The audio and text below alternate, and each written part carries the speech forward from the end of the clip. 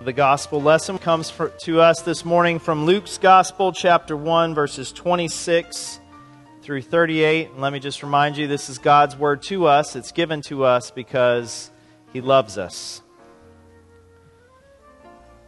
In the 6th month, the angel Gabriel was sent from God to a city of Galilee named Nazareth, to a virgin betrothed to a man whose name was Joseph, of the house of David. And the virgin's name was Mary. And he came to her and said, "Greetings, O favored one, the Lord is with you." But she was greatly troubled at the saying, and tried to discern what sort of greeting this might be.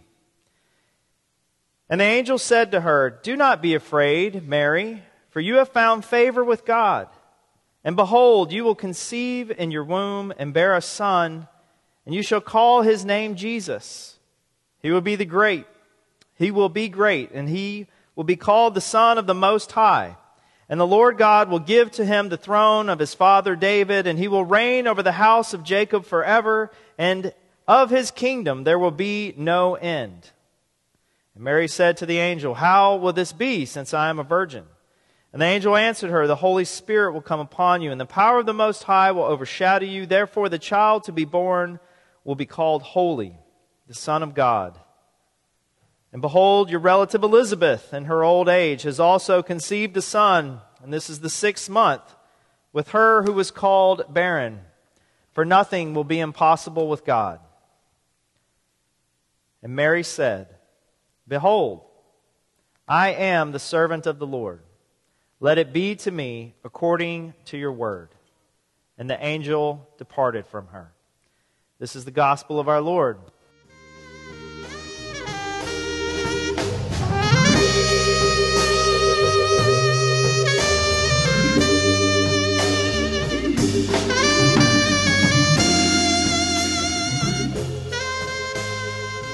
Let me pray for us before we dive into our sermon text today.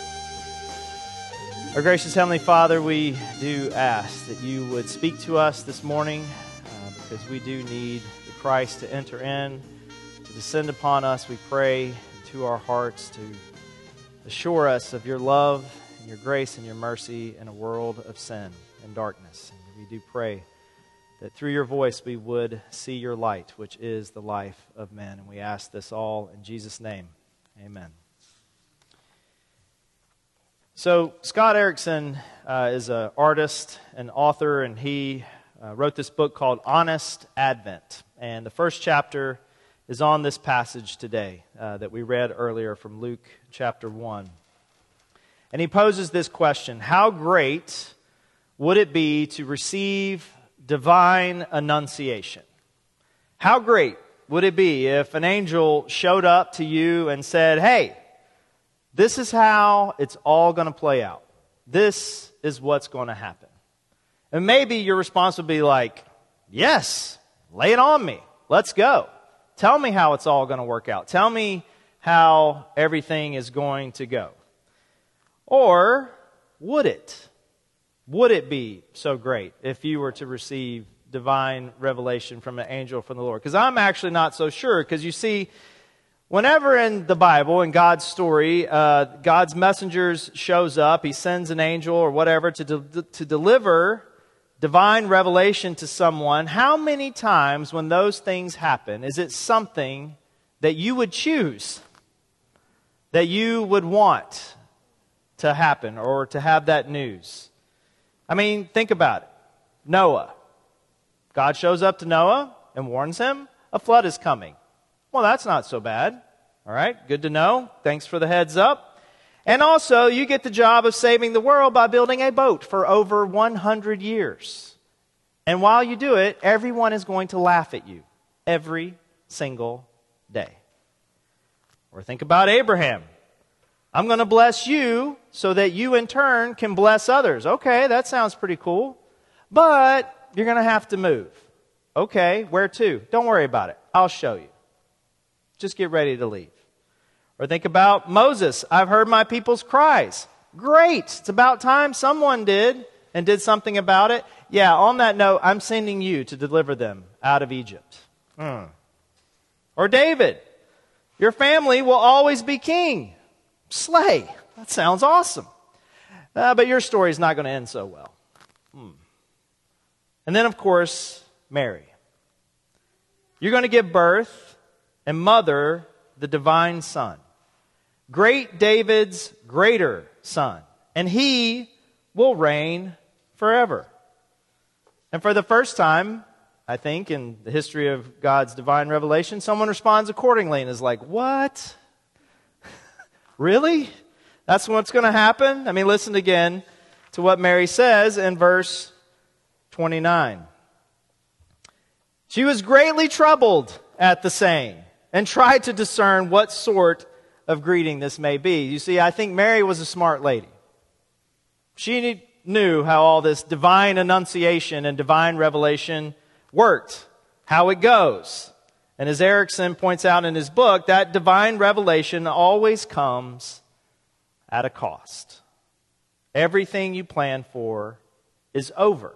And as he says, everything will change, most of all, you. And maybe you want things to change. As you reach the end of this year and prepare for a new year, maybe you want things to change. Some of you do. I know some of you don't. But the rub is when God shows up to let us know the plan, it's never according to our emotional programs for happiness that we want Him to guarantee for us. Better relationships, thinner waistline, stronger finances, different job, greater comforts, less anxiety. This revelation is of a transformation that we are never in charge of. Which is why Mary's response is so incredible. That at the end of this divine annunciation, Mary says, "Behold, I am the servant of the Lord. Let it be to me according to your word." Open and surrender. How do I open and surrender my heart, my will, my ego to what God is at work in and through me? How do I open and to surrender to God as He is, not how I want Him to be, not how I think He should be, not what I want Him to do for me, but as He is? That's the challenge. And everything going on in your life, and everything going on in your loved ones' lives, and everything going on in the world around us. Can you open and surrender to God's action in and through you and let it be according to His word?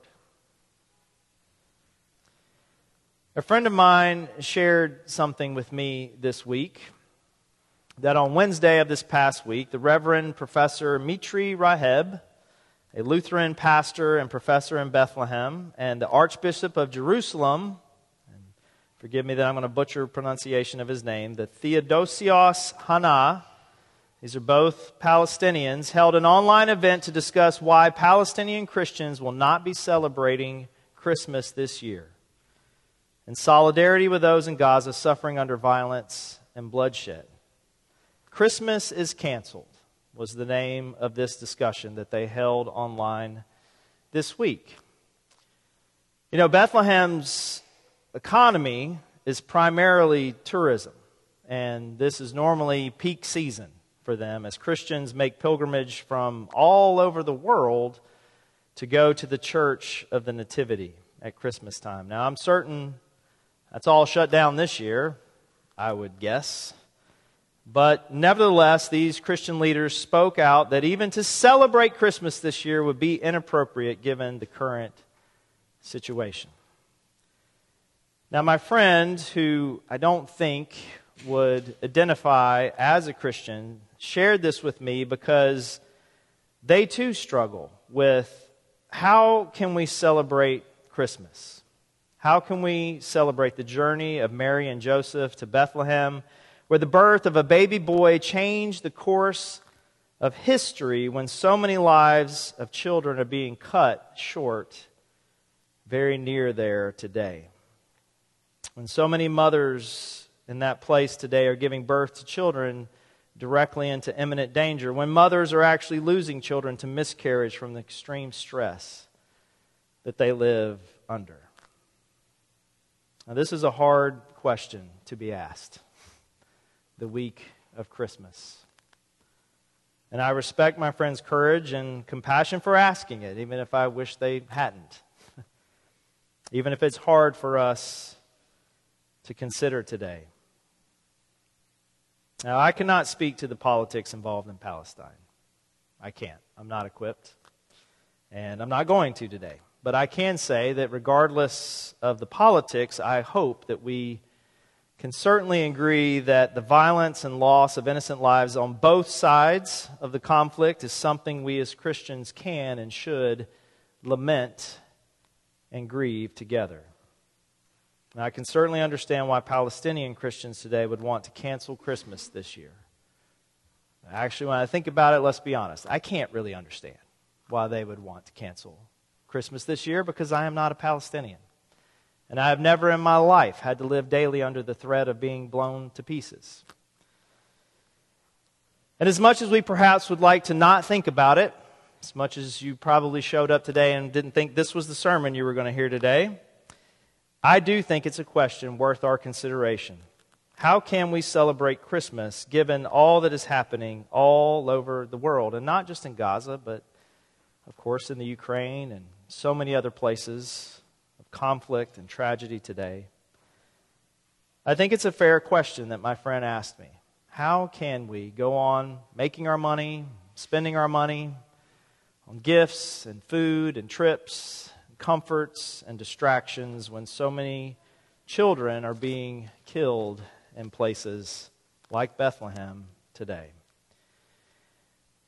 And so I would like to offer an answer this morning, because I do think that there is something powerful in Mary's choice to open and surrender to this journey, to this transformation that God called her to, and the brokenness, pain, and suffering that we each carry, both for ourselves and for our world at large.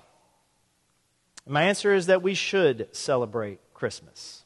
So good news, Pastor Brian is not canceling Christmas this year.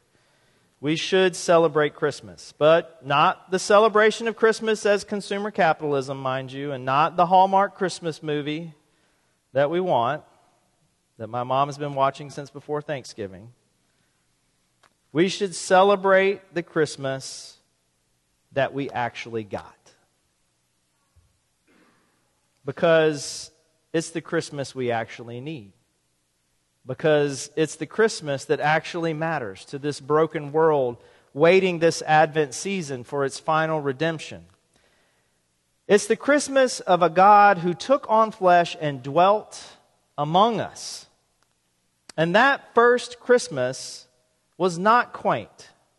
It was not cute, despite how adorable the Christmas pageant was last week. Mary and Joseph traveled 90 miles by foot. Now, the Bible doesn't actually say that Mary got to at least ride on the back of the cutest little donkey you ever saw while she was great with child. It actually never says that, even though all our Christmas cards portray her sitting on top of a donkey. Most likely, she too, great with child, traveled 90 miles by foot. And they did so because they live under Roman occupation. The Roman Empire wanted to know, via a census, how much money to take from them and how many of their young men to take from them for their armies. And that's why they traveled to Bethlehem. This is Rome flexing its muscle. This is not Rome taking a census to expand social services for Mary and Joseph. And the holy couple make this journey, I would think, certainly under marital tension. Joseph knows this baby is not his. And even though Joseph receives his own divine revelation regarding this child, I guess that might not have removed all doubt for the guy. And then Mary delivers this child in a barn. There's no hospital. There's no doula for a natural home birth in the comfort of your bathtub. it wasn't quaint and idyllic. No woman, and I'm not a woman, but I think I can speak for every woman in the first century, did not want to give birth in a barn. It was bloody and messy and where animals were kept. And not long after, a mad king slaughters, out of bloodthirsty paranoia, innocent boys in order to protect his throne from this alleged prophesied king born in Bethlehem. And so Joseph, Mary, and the baby Jesus become refugees, fleeing to a foreign country to escape violence. And there they have to endure all that it means to be a young family living far away from their homes, while devastated by all that their loved ones are having to endure back home, while they desperately themselves seek safety. Friends, that is the first Christmas. It's not the Christmas anybody wanted, but it's the Christmas we got. Because it's the Christmas we need. Because it's the Christmas that says we worship a God born in a manger in Bethlehem who entered into all this mess.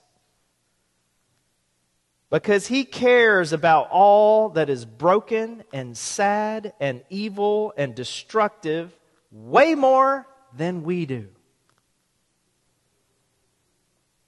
Gabriel shows up and delivers news of transformation that we are not in charge of.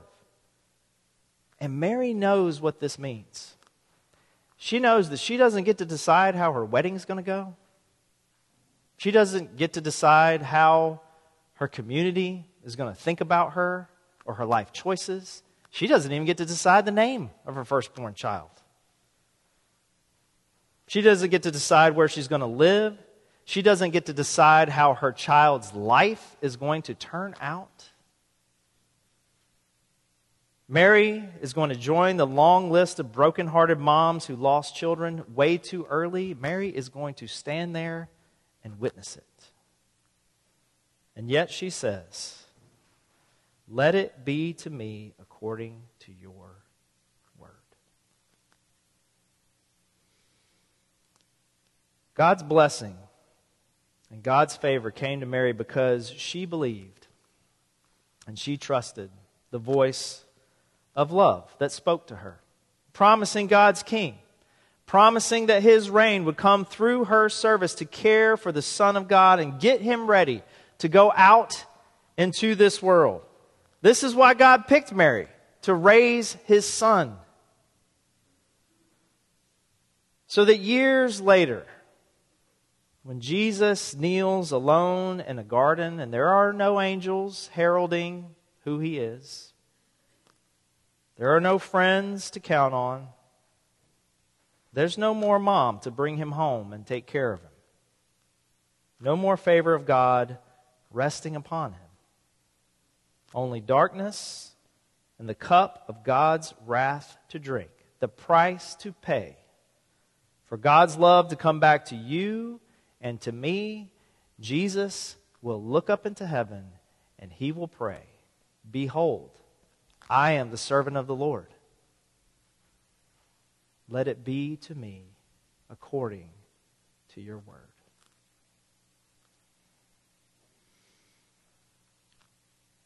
We celebrate Christmas, our hope and our consolation, which is not the presents, it's not the food, it's not the trips, it's not the comforts, it's not the distractions. Because born to us this day in the city of David, in Bethlehem, is our Savior, who is Christ the Lord. That's the Christmas we got. Because that's the Christmas we need. So let it be unto us according to His word. In the name of the Father, Son, and Holy Spirit. Amen.